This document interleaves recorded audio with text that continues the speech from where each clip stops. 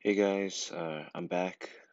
I completely forgot to do my podcast, so here it is. It's very late, but here we go. So this podcast is on section 3.2, graphing f of x equals ax to the power of 2 plus c.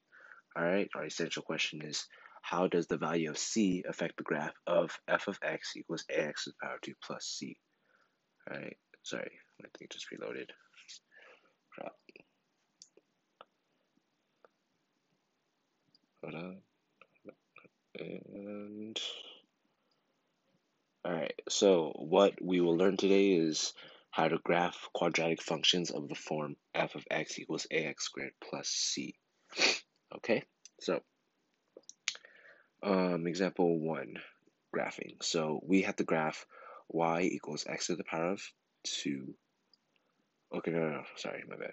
We have to graph g of x equals x to the power of 2 minus 2. Okay, so we make a table, all right, with 5 numbers. So the 5 numbers I chose to use were -2, -1, 0, 1, and 2. All right, so then we replace each of the numbers with we would substitute x for each of these numbers. So -2 times 2, because -2 to the power of 2 is just -2 times 2. So -2 to the power of 2 is 4, minus 2 is 2. So then our first ordered pair would be -2, 2. All right, and then we substitute x for -1. So -1 times -1 is 1, then 1 minus 2 is -1. So our second ordered pair is -1, 1. All right, so then our third number I chose to substitute is 0.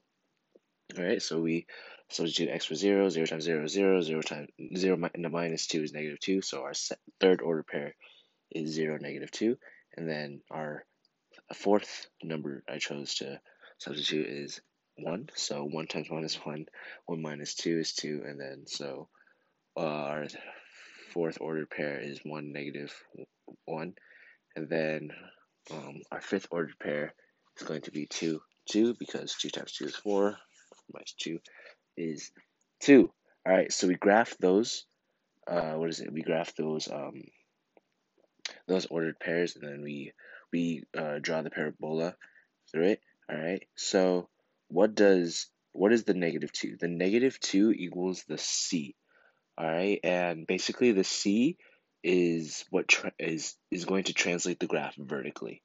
Okay, so then this means that the c is, in this case, the c is -2, and negative numbers go down, and positive numbers go up. So in this case, since it's a -2, the parabola will translate 2 units down. However, it will look like the parabola has shrunk, but it hasn't. That's only because it's moved down. So it creates this effect that makes it look like it's shrunk and is now wider than the original parabola, which is f of x equals x to the power of 2. But it hasn't. It stayed the same. It's just translated 2 units down. All right. So then our example 2 is graphing g of x equals 4x to the power of 2 plus 1. All right, so again, we substitute 5 numbers, and our 5 numbers are 2, 1, 0, -1, and 2. -1, -2. So we substitute 2 for x. So we do the exponent first. So then I got 17. Okay, so look, okay, so 2 times 2 is 4, okay, because it's to the power of 2, and then 4 times 4 is 16, and then plus 1 is 17, because our quadratic function is 4x to the power of 2 plus 1. So all we have to do is substitute the x for one of the 5 numbers, and so our first order pair is 2, 17. All right, so then our second order pair is 1, 5. Our third order pair is 0, 1. Our fourth order pair is -1, 5. And then our fifth ordered pair is -2, 17.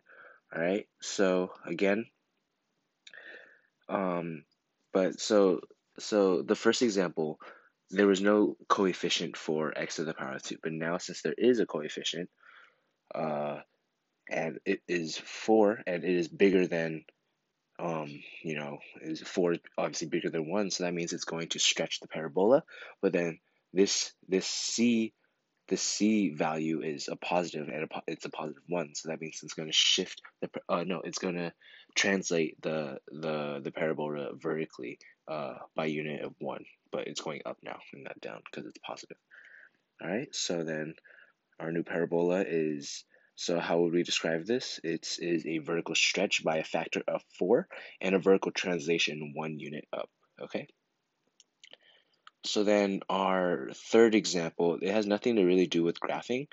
It's just substituting. All right. So we have, okay, so let f of x equal 3x to the power of 2 minus 1, and g of x equal f of x plus 3. All right, so since g of x equals f of x plus 3, and f of x equals negative, 3x to the power of 2 minus 1, we really just substitute the f of x in the g of x quadratic function.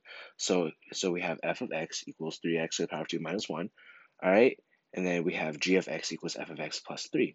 All right, so in the g of x function, there's that f of x, so we substitute that with 3x to the power of 2 minus 1.